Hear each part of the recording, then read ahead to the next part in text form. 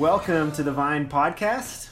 And on today's episode, we're going to continue our discussions about Advent with a conversation that is going to be centered around the music of Advent, and then maybe some other thoughts and conversations that sort of spin off of that. And we briefly touched on some of this in our last podcast, but it was just kind of a fleeting couple of comments, and so we wanted to expand on that a little more today. And so Jason is joining me once again for this conversation. Hello, Jason. Good morning, Warren. Great to be here as always. That's right. And our special guest for today's episode is John Hatfield. Hello, John, and welcome to the podcast. Hey, Warren. Hey, Jason. Hi.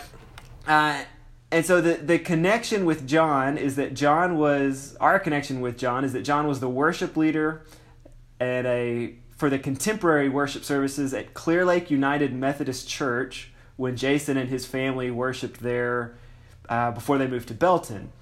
And so, John, you said that you are now, though, at Ecclesia Clear Lake. Is that right? Is that the church where you're at now? That's right, yeah. Okay, and you're the worship leader there as well? I am, yeah. Okay, cool. How has that experience been, and how are you enjoying worship leading there? Yeah, it's good. We're a nice, tight-knit little community here on the southeast side of Houston, and the church has been around for about 13, 14 years now, I think. So sort of growing into our own, and it's we've been sort of navigating this season together and all of its challenges, but things are rocking along, so it's been good. Yeah, that's great. And yeah, all of our churches kind of have their own, in some ways, unique set of challenges that accompany this time, but we all are kind of facing the same issue for now, and so that kind of is a unifying factor amongst all of us, that everyone knows what we're dealing with in this, and we all may be handling it a little bit differently, but we're sort of all struggling through the same storm here. So yeah. John, Jason had sent me a link to your Bandcamp page, which incidentally was the first time I'd ever heard of Bandcamp. Oh, you're kidding me. That's a tragedy, Warren. That is an absolute tragedy. I'm not very musically hip, I guess. But now Warren's the biggest independent music supporter on the planet now that he's discovered Bandcamp, right? Yeah, absolutely. So, that makes it. I think it was Jimmy Kimmel or somebody that he went to like a music festival or something and was going around asking people what they thought of fake band names, and they were giving all these thoughts. Oh yeah, they're great. I knew them before they were big. Da, da, da, da. It was great. But anyways, in your bio there, you describe yourself as the host of the Hymistry podcast, which is a great name for a podcast, a liturgy nerd, and a fan of great burgers everywhere. So let's start with the really important stuff. Where is your favorite place to get a burger? Oh gosh, my favorite place to get just to get a burger. Yeah, if you got to go get a burger today for lunch and you're taking somebody with you, where are you going? Yeah, there's a place in Clear Lake down here called Miller's. Jason knows it. Miller's is a little hamburger dive that makes really great burgers, but probably for everyday burgers, I'm a Whataburger guy. All right. For the most part, and I say that with an asterisk because In-N-Out hasn't made its way to this side of Houston yet. It exists in other parts of town, but secretly, as long as I've lived in Texas, I'm a Texan now, so I can't say this without violating a bunch of religious code, but I prefer In-N-Out Burger to Whataburger. Heresy. See, I've never even understood the debate between In-N-Out and Whataburger. It's Whataburger easily, and I mean, all the other burgers like the dive burger places, yeah, all those kind of have a special. They're better in their own right. But if we're talking fast food stuff, I don't understand In-N-Out over Whataburger. I'm sorry. It's been good having you today, John. Yeah. We'll talk to you later. No. Thanks, guys. All right. Well, we won't spend any more time there. Clearly, I failed the test. You did. No, I'm just kidding. But so to get to a little more of our actual the meat of our conversation, so to no, speak. No pun intended. Theme, yeah. No pun intended. You also described yourself there as a liturgy nerd. So I'm wondering, can you kind of explain that one to us? How does one become a liturgy nerd, and where did kind of your passion for liturgy come from? I think liturgy nerd is a title that's bestowed upon someone by other people who are maybe tired of listening to them talk about liturgical things all the time. And so it's not maybe a moniker that I would take upon myself willingly, as much as it's been gifted to me, especially by people in my community who get to listen to me talk about the church calendar and rhythms of worship and the narrative of the Christ story throughout the year and things like that. So while I accept the title of liturgy nerd, I'm a big fan of liturgical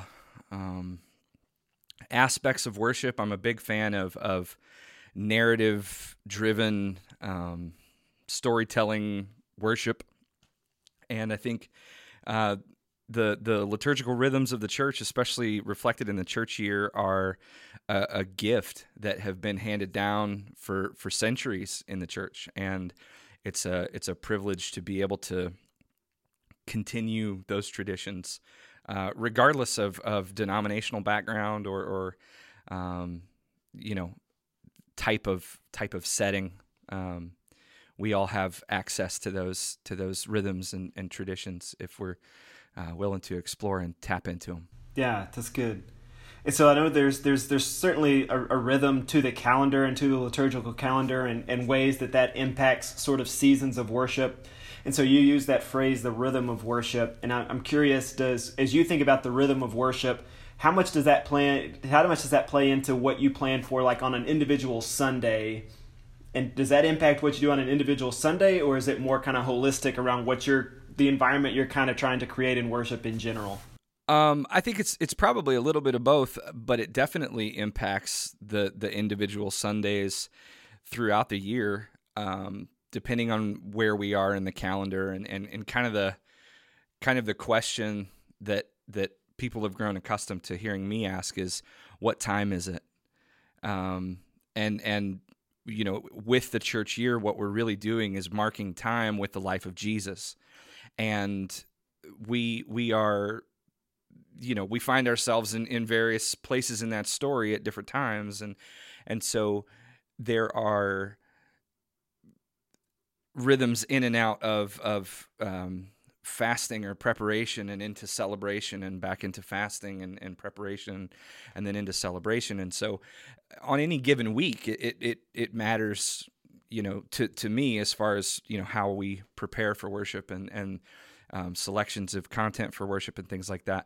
But on the broader scale, I think one of the sort of the most inspiring things about the church year is sort of the sweeping narrative that happens, every year with Advent and Christmas and Epiphany and then Lent and Holy Week and Easter and getting to live those rhythms until they sort of become a part of how you tell time.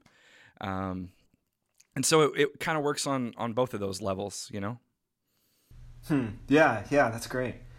And so as you're thinking about just kind of the specifics of this time, I like that question of what time is it? If I was to ask you that right now, I'm assuming you would kind of say a time of preparation and waiting. Is that how you would describe this time? Would that be your answer to this?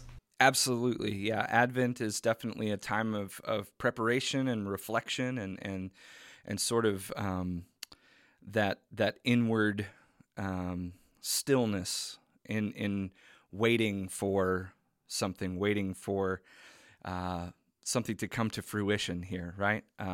Yeah. And so, different traditions do it different ways. In our church, we have a theme for each week of Advent.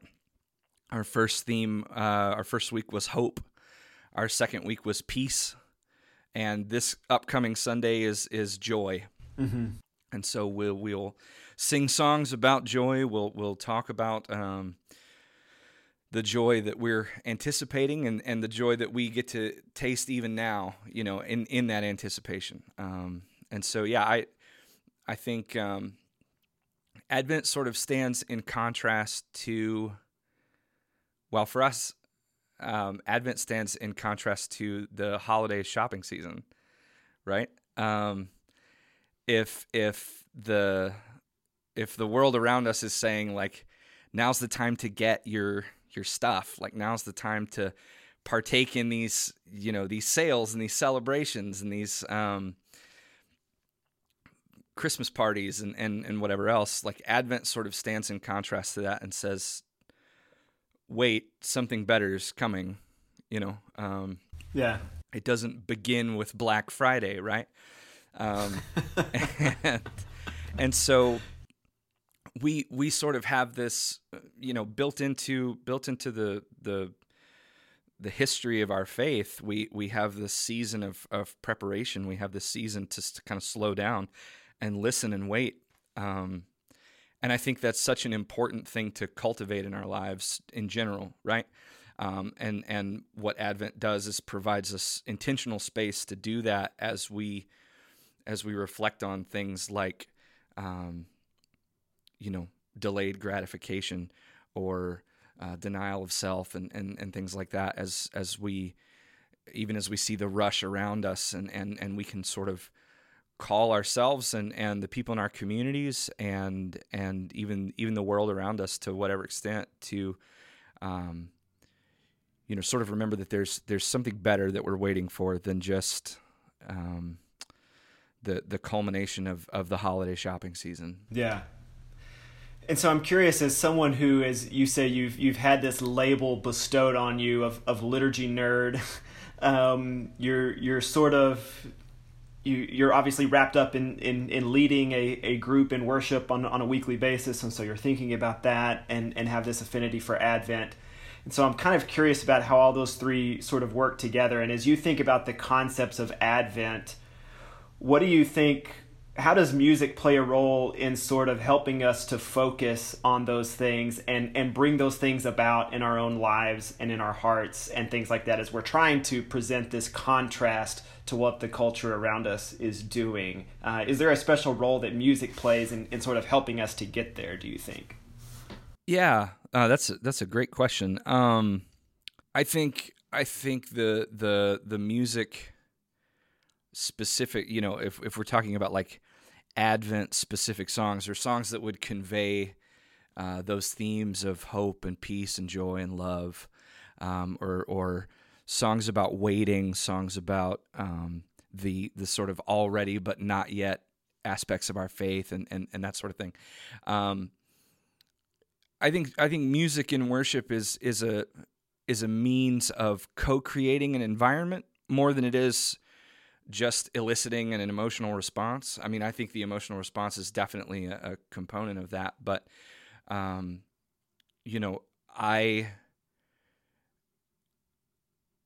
think about how I want to phrase this. Because I can feel that I'm headed off in a tangent. It's all right. We chase some rabbits sometimes. Yeah, that wouldn't be unusual for this podcast at all. Good deal. Because so far we've been super streamlined so far. Excellent. Well, we may go stream of thought with it. Just we may go far afield here. I think providing people a context, sort of an artistic basis for expression, when we're inviting them into a season of sort of countercultural or even counterintuitive at this point behaviors and observations and reflection. Music helps us sort of set the table for things like that.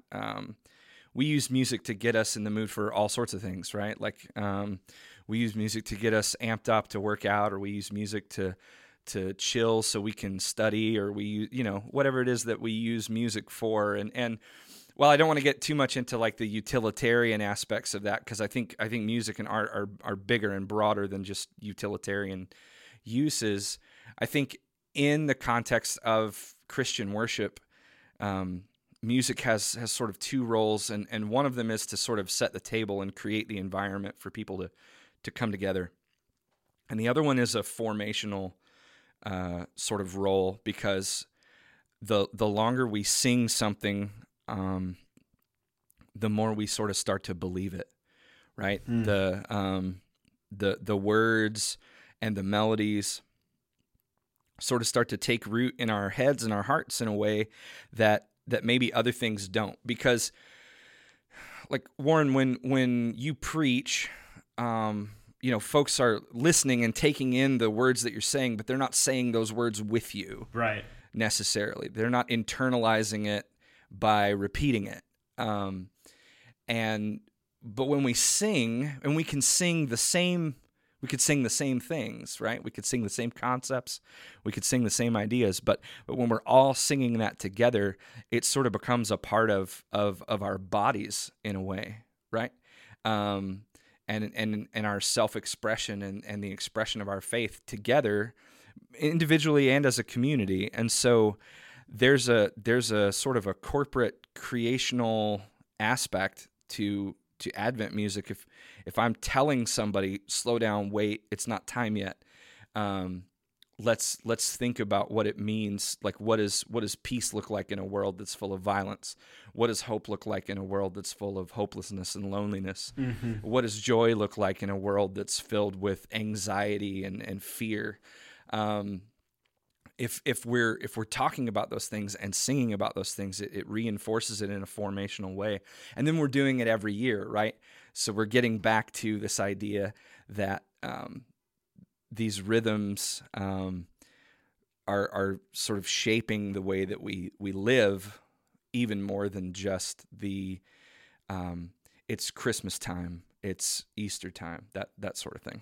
Yeah, I appreciate that perspective, because I do think, just as you were talking, I had the thought that it does seem like, in other areas of our lives, we recognize the formational role that art plays, some more than others, but most of us have probably been impacted in some way by a movie or a song or an art exhibit or something. There's probably something along those lines that has impacted us in some way or had an effect on us. And I do think that probably in some traditions have sort of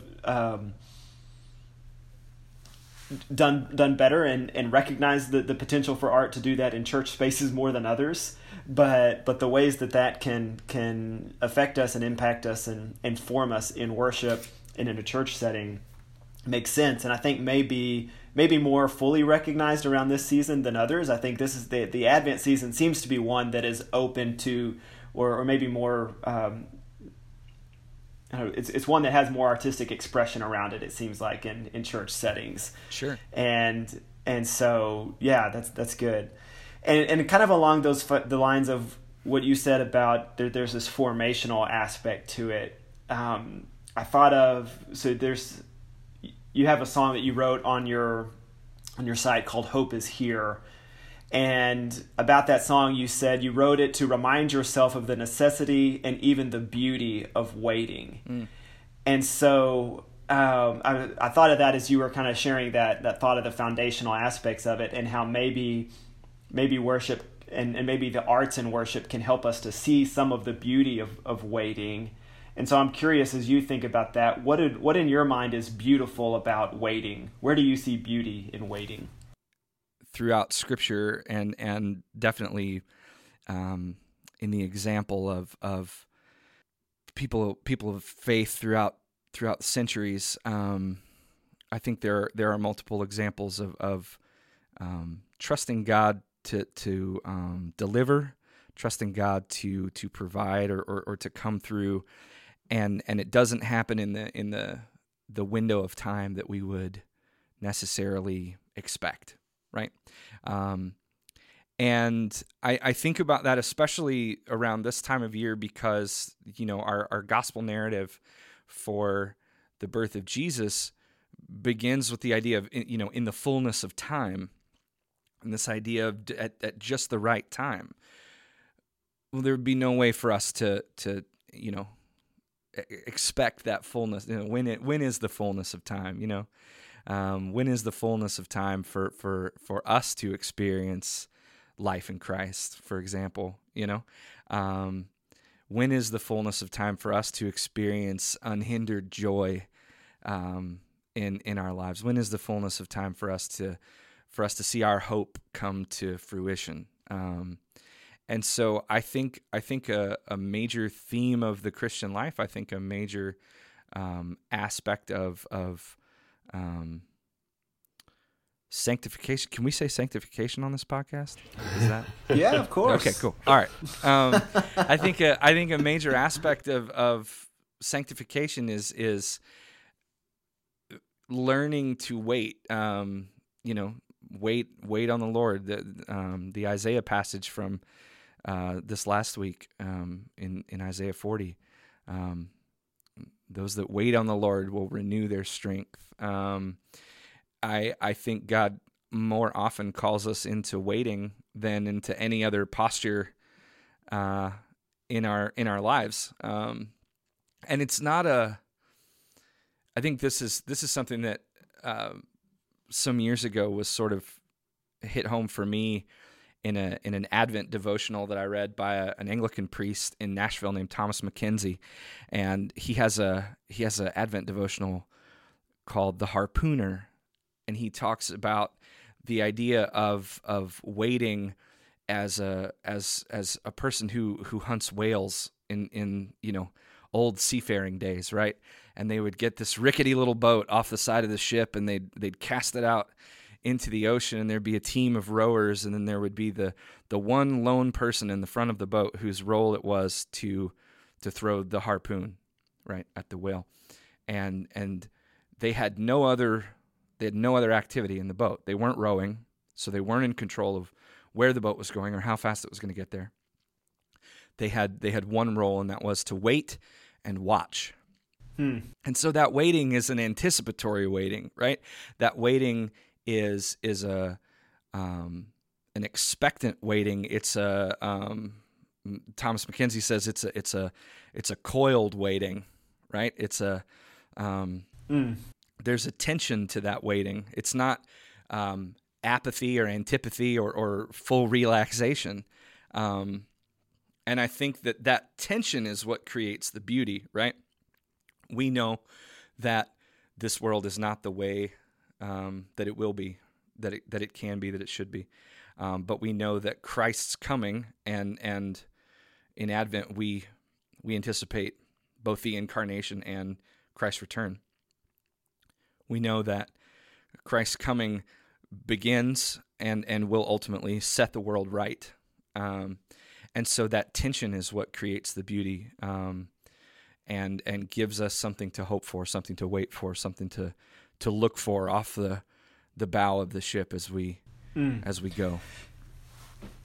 Yeah, I've never thought about tension being what brings the beauty, but I think, again, if you think about other sort of areas of life, how many of those things are built on the tension of, what if you take tension out of movies, there's a lot of movies where you're not going to be left with much, and sporting events, the entire premise behind an attraction to sporting events is the tension of competition and winning and losing, and how is this going to end, and how much the tension is the compelling factor.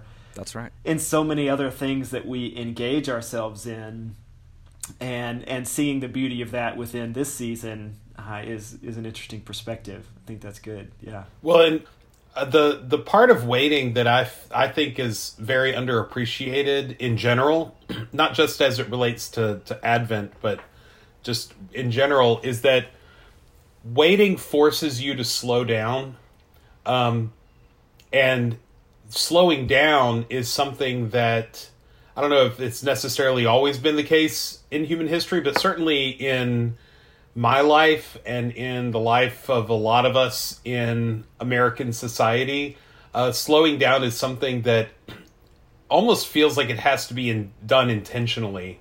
Pandemics notwithstanding, that we don't often slow down. And I've noticed that when I'm forced to slow down, when I'm forced to wait, I do a better job of kind of taking stock of what I have and what's around me. I'm better able to see and experience the little things in life that are easy to kind of overlook or take for granted.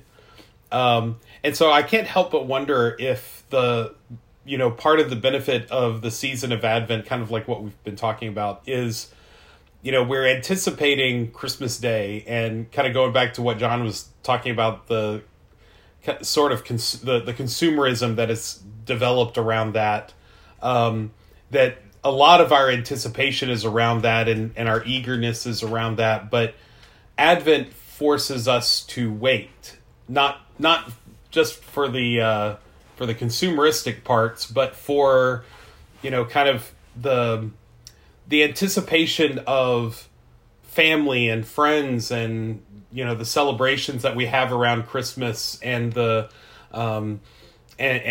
the music. Christmas music is so ubiquitous and so much an indelible part of the season, not just with Advent, of course, but with the entire season. And I think all of the anticipation and the waiting that we're that we allow ourselves to engage in kind of make for such a rich experience when it does arrive.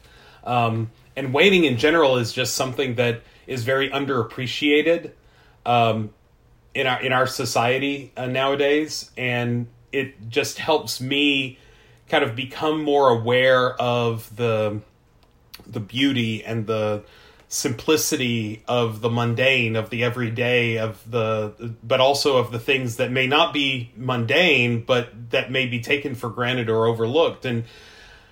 And with Advent specifically, it's easy to take for granted, especially if you're like me and have always grown up in the church and in a Christian family. You take for granted kind of the birth and life and death and resurrection of Jesus. And that's one of those things that, I've heard about since I was born, and it's easy for me to just forget about. Well, Advent's a time for me to remember that. And, Lent obviously being another time to remember that, in a very different way, and with different focuses. But for me, that's what and so I see the waiting part as being not just a necessary part, but a beneficial part, that it has its own value and its own benefit to Christians as well. Yeah, I told, after our last podcast, Jason, I told our Zoom group on Wednesday that one of the thoughts that I'd had about waiting, because we talked about some of that you had mentioned, John, about that waiting is not, it's different from this just kind of sitting around doing nothing. It's not spiritual laziness. It's not apathy, that it's this anticipatory waiting. And so afterwards I thought of, I hate it when I'm in line at like a counter service restaurant, like Mod Pizza is the one that I frequent the most, or Subway, or any place where you order at the counter, and you have this long line and you're waiting, and then the person in front of you gets up to the counter and they don't know what they want, and they start looking at the menu like in that moment, like they've been playing on their phone or something or whatever the whole time in line. And it's like, what have you been doing this whole we've been waiting here for 10 minutes, and now you're just now looking at the menu for the first time? Like, what are you doing? You could have been preparing yourself for this moment. You knew that it was coming, and now you're not ready. And amen. So there's a preparatory aspect of it. So that's exactly right. All right, so I want to think specifically kind of now about some of the music of Advent, and I want to do something here, because I think for those of us who don't think about some of this stuff maybe as frequently as you do, or are engaged with the music of it, it seems like Advent and Christmas music really kind of get jumbled together. Do Do you see a distinct separation between Advent music and Christmas music as you think about it from a worship perspective, as a worship leader, or is there quite a lot? Because it seems like inherently there is going to be quite a lot of overlap there. So do you see those as two distinctive things, or is there kind of overlap, or what do you think about that?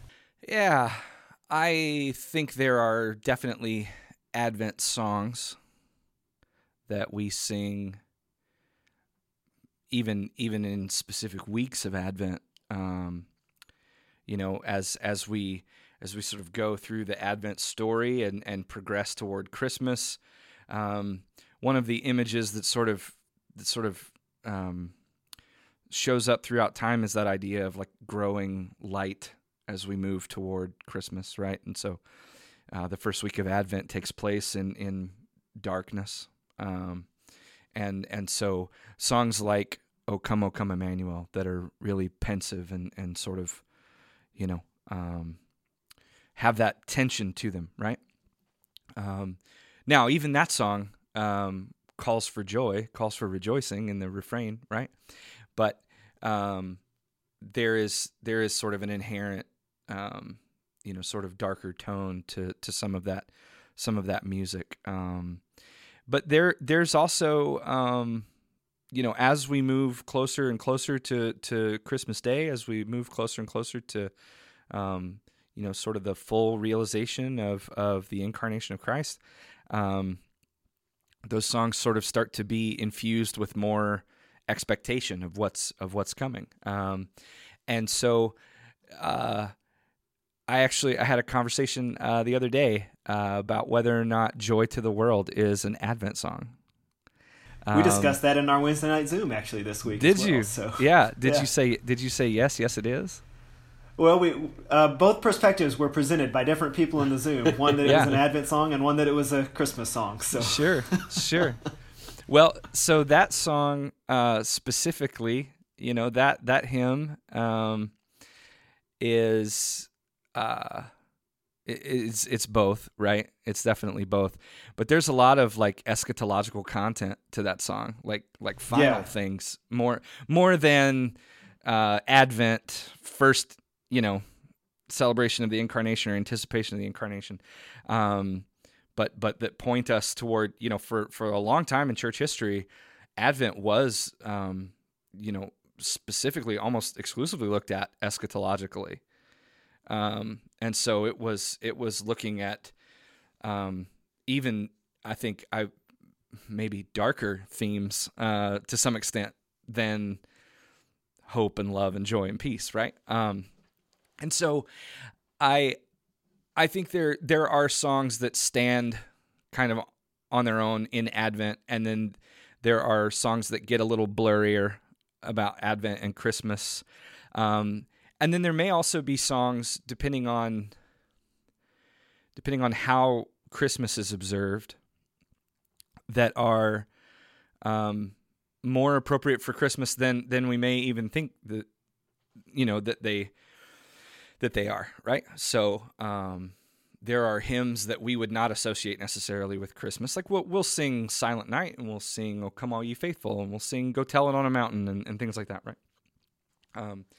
But there are hymns like "Love Divine, All Loves Excelling, Joy of Heaven to Earth Come Down." That's a Christmas hymn. We sing that in lots of different times, in the year. But that's a Christmas hymn. And so I think there, sort of by contrast, there's probably also Advent songs that we may not necessarily, put in Advent, but that definitely fit the context. And so it's really about, again, evoking those themes and sort of positioning our minds to reflect on those themes of waiting and tension and anticipation and hope. And it's less about, at least for me, there probably was a time early on in latching on to, liturgy and church tradition and things like that, there was a purity about it. Like, we're only going to sing Advent songs during Advent. We're not going to sing Joy to the World, and I don't feel that way anymore. And one of the things that I think is interesting about this year, specifically, is people are already experiencing the innate feelings that we try to evoke during Advent, right? They're already experiencing a little bit of disconnection, separation. They're already experiencing tension, even conflict. Right. They're experiencing a lot of the things that we sing about Christ coming to repair in O Come, Emmanuel, right? O come, desire of nations, bind in one the hearts of all mankind, right? Bid thou our sad divisions cease. Those are the things that we're living some of those things right now. And so I told a friend back in Lent, going into Holy Week, as the pandemic was, just sort of beginning, she was asking about her church and what they could do for Lent that year. And I told her, like, we're already living these realities. Like, we don't need to try to evoke these things. And so I have found, at least this year, that putting up Christmas lights and singing familiar songs is a comfort to people, and providing that comfort even in the midst of that, because they're already feeling that tension. I don't need to teach in that tension through music necessarily, because they're living it. It's the air around us that we're breathing all the time. So that's right. Yeah. And so I think most traditions that really lean heavily into church rhythms and traditions and things like that, recognize, like, we don't celebrate Advent, right? We celebrate Christmas. Advent is an observance or something that we keep, like a vigil. We keep watch. We keep Advent. We celebrate Christmas. We keep or observe Lent. We celebrate Easter. And those that we do those things because they are good practice. They're good practice for real seasons in our lives when we may have to go without. We may have to be strained, or we may experience things that are contrary to our expectations as to how the world should work. If that's not this time in our lives, I don't know what is. And so that's the real gift of the church year, right? It's the preparation, like the real rubber meets the road preparation of learning how to live in anticipation. It's not always going to be this way, right? We know that the pandemic is not forever. We know that these times that we're living in and the conflicts that we may be experiencing in our lives, interpersonally or on a larger scale, like it's not forever. And there are even now ways that peace and hope and joy can break into those moments. And so there's a very real and not at all abstract application for all of this stuff, and we're living in it right now. And so I find that people are sort of comforted by the familiar aspects of Advent and Christmas music this year. Generally, I like to try to find, sort of new angles, repurposing or retuning hymns is one of my favorite sort of artistic endeavors. But this year I've kind of pushed that off to the side just to kind of live into the familiar sort of timelessness of some of that music, so that we're not, so that we kind of have a home, to return to. And it gives us an opportunity to listen to history and listen to the church throughout the ages tell us, like, this isn't all there is. It does, everything changes, and think about saints of old who observed these same weeks, centuries ago telling you, just wait just a little longer, just hold on. Other Christians throughout time who lived through pandemics and persecution and conflict and war and hunger and all those things, and they're telling us, as we celebrate Advent, just hold on, just wait a little longer. I think that's kind of the cloud of witnesses idea, right? Absolutely. And I think that was another thing that sort of I was struck by in some of the songs on your Bandcamp page in your Hope Is Here Advent EP. So one of the songs I mentioned earlier, you had written. The other two songs that were on there were written in 1664 and 1825. So these are not modern contemporary Christmas worship songs. These are words that have been around for a long time and that have been sung by people in all kinds of different Advent seasons. And I do think there could be a particular comfort in that of man, people have been singing these words for centuries, in times where the tension was more real than other times, and in times, maybe as you said, there may be seasons of Advent where I have to intentionally evoke those tensions and those emotions because everything is going well in my life, and I just I'm riding high. It's just win after win after win. And so there may be seasons of like that when those words are sung, and then there may be seasons when, as you said, I don't need to do anything to evoke the tension because it's all that I know.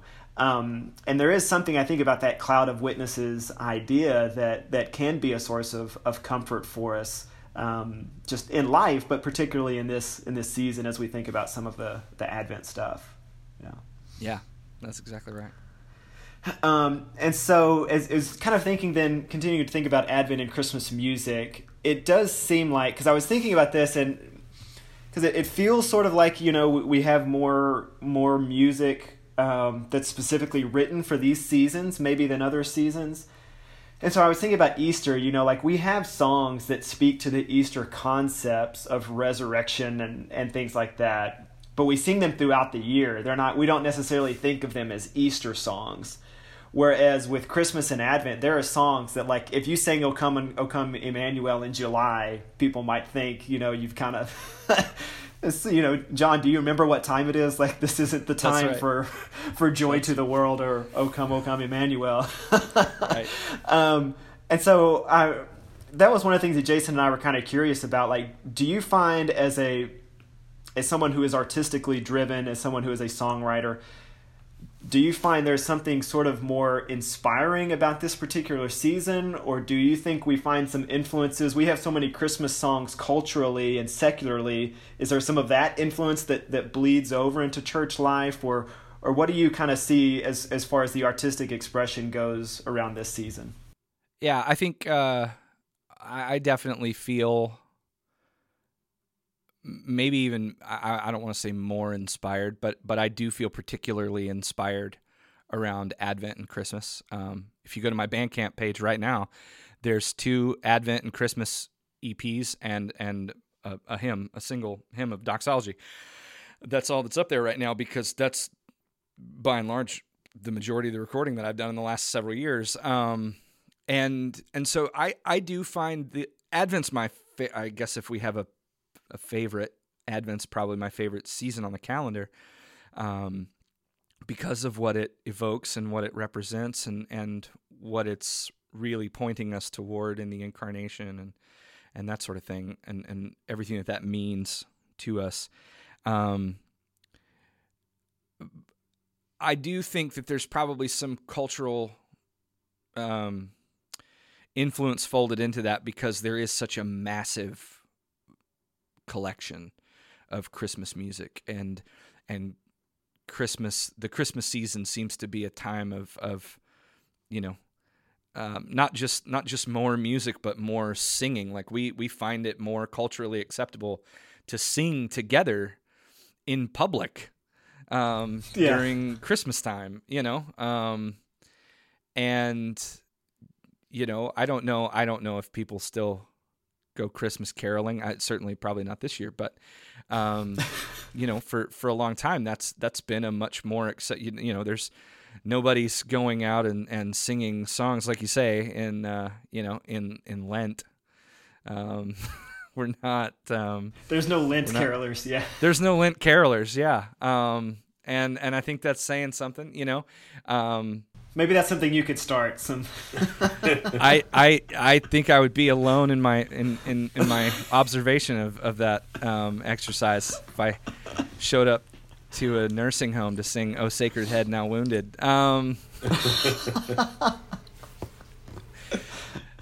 That might not go over super well, but if I show up to a nursing home in Advent or Christmas and sing Christmas songs, everybody sings along and we have a good time, and it seems to be a much more sort of socially acceptable thing around Christmas time to sing together, and so I think that contributes some, you know, to the volume of music that we find at Christmas time, and I don't know. I mean, a lot of artists that I follow and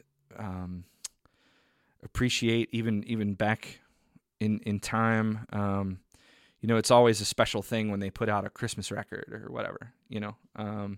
And so how are they going to do your favorite Christmas songs and that sort of thing? It's kind of just a part of our artistic culture.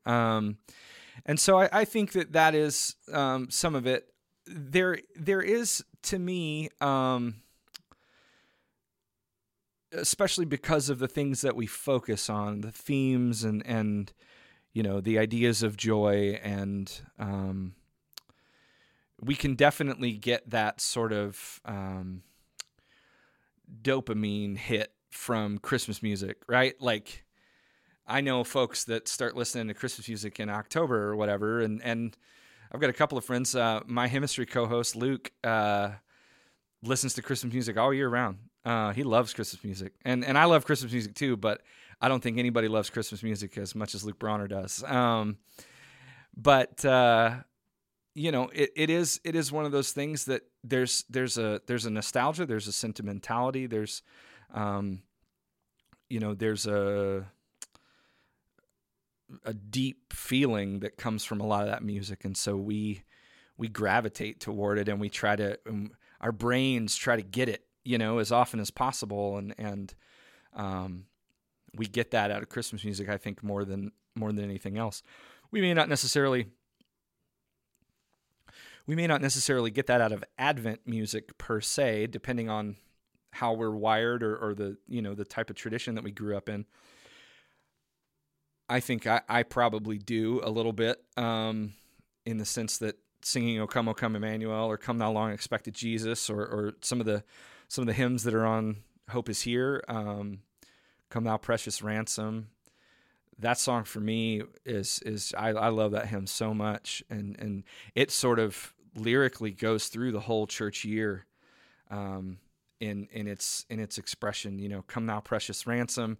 It talks about our hosannas and our palms, so we're in Holy Week there, you know, and it sort of takes us through the whole year in a single hymn. But those songs for me are deep and meaningful this time of year, and prepare my heart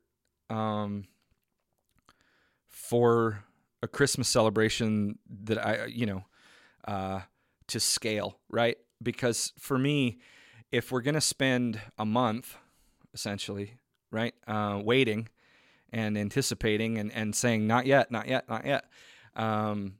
then Christmas should be a giant party. And I think one of the big gifts of the church year is that Christmas is a 12-day festival. And if we're only celebrating Christmas on December 25th, we're missing out on really the majesty of what that means.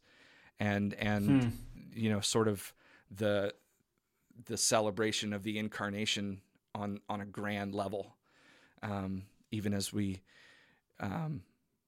you know, some of us might experience fatigue at the end of the holiday shopping season, you know, start taking down the tree on December 27th and whatever else, you know.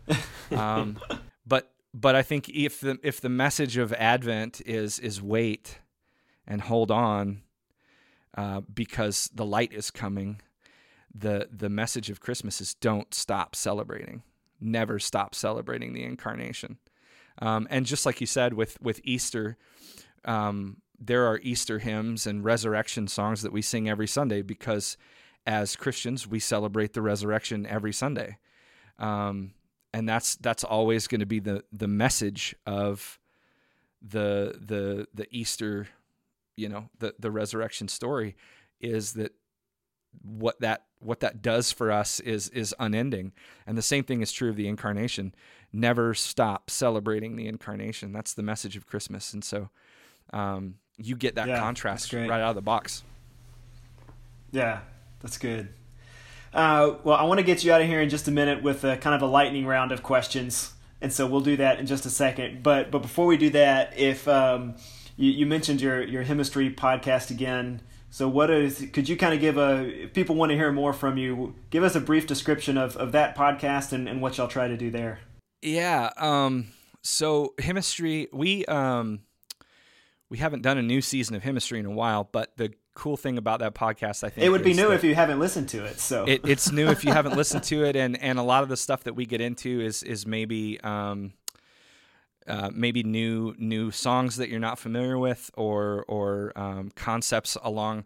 We tried to arrange the whole show along the church calendar so that we're talking about songs during appropriate times and what those seasons are, similar to the conversation that we've had today. We talk about hymns in specific seasons. We talk about the seasons themselves and how we celebrate or observe different times of the church year.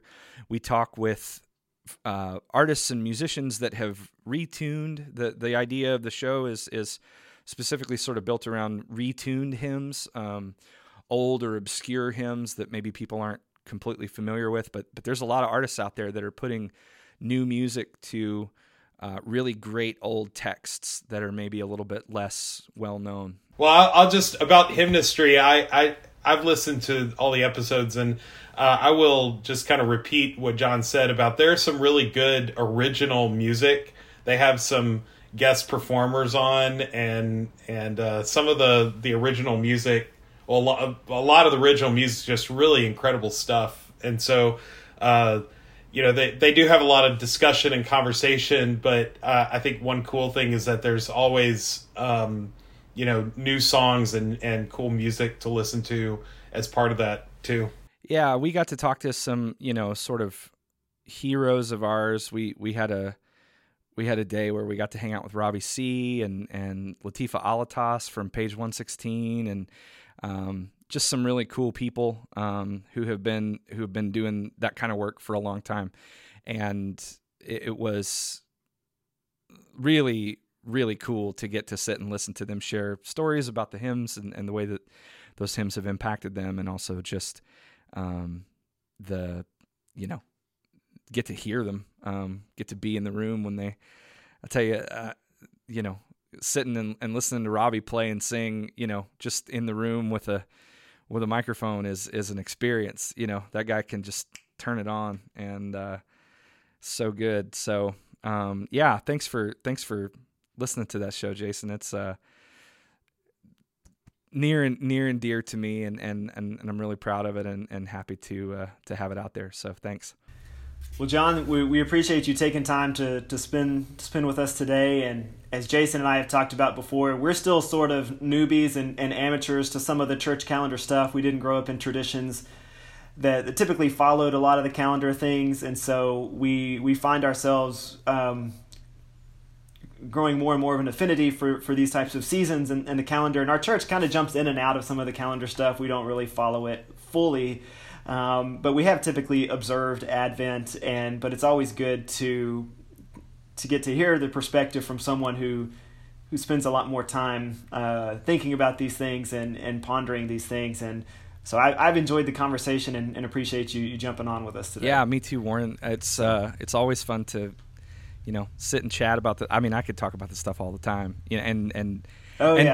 to glazed over faces sometimes, and I appreciate the opportunity to chat and to hang out, and it's been good conversation. Yeah. All right. So we're gonna get out of here today with a lightning round. All right. And So I'm just going to fire some stuff off and tell me your first reaction, first answer. So here we go. John, what is your favorite Advent song? Come Thou Long Expected Jesus. What about favorite non-Advent worship song? Ooh, we'll come back to that one. All right. Most overrated burger topping? Relish. Amen. The most important element of a great burger is what? The blend of the meat that's used. That's good. Gotta have some pork belly in it. That's the key. Favorite Christmas movie? Oh, I'm gonna get in trouble for this. We can cut it out if we need to. It's Christmas Vacation.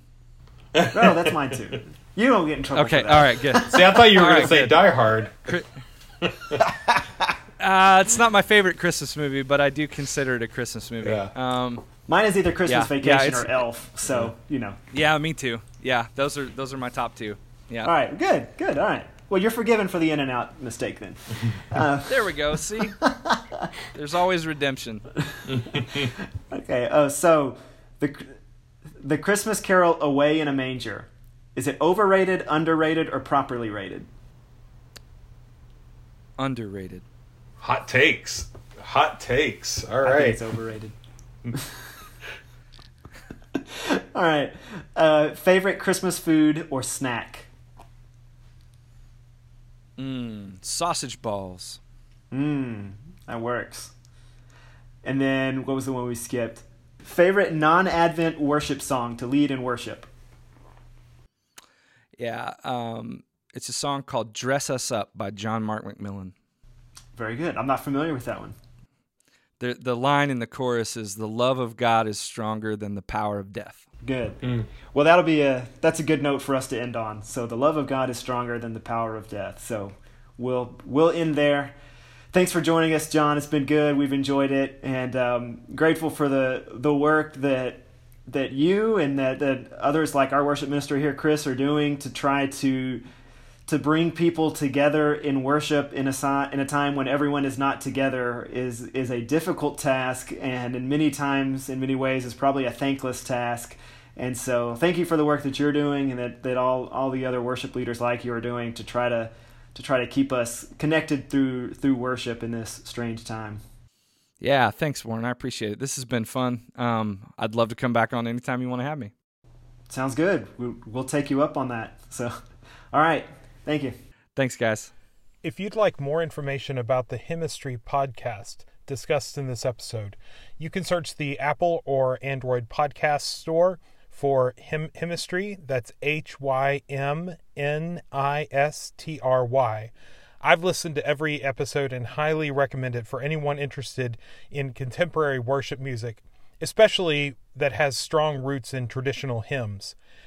And to close out this episode, here's an original song for Advent that John published on his Bandcamp page a few years ago. Hope is Here.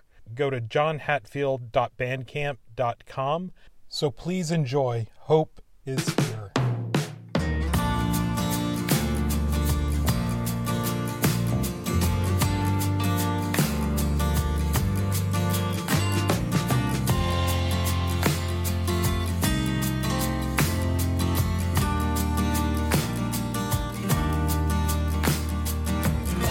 How long can you hold on? How long can you wait? How long can you look for a sunrise? How long is too late? It feels like forever. You gotta have faith. We're going to see the sunrise in one day, but we have hope like a prayer to get through the night. Love like a song instead of a fight.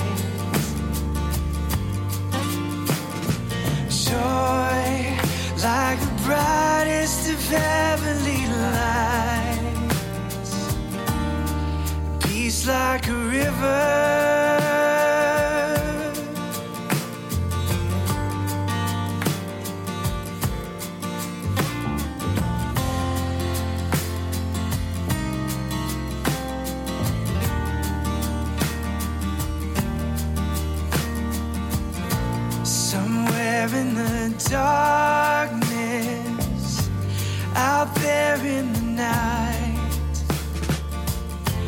The morning is breaking through clouds with its light. So we'll have hope, like a prayer to get through the night. Love, like a song instead of a fight. Joy, like the brightest of heavenly lights. Peace like a river. Oh,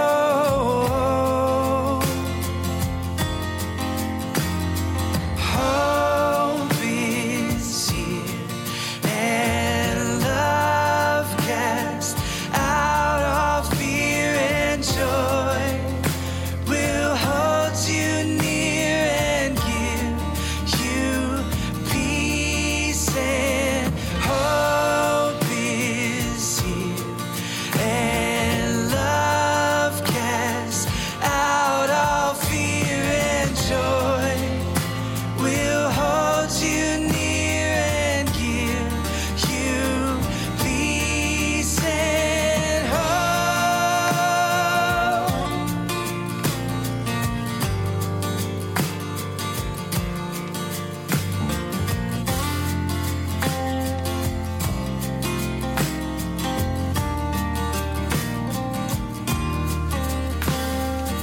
Hope, like a prayer to get through the night. Love, like a song instead of a fight. Joy, like the brightest of heavenly lights. Hope, like a prayer to get through the night. Love, like a song instead of a fight. Joy, like the brightest of heavenly lights. Peace like a river. Oh, peace like a river. Peace like a river.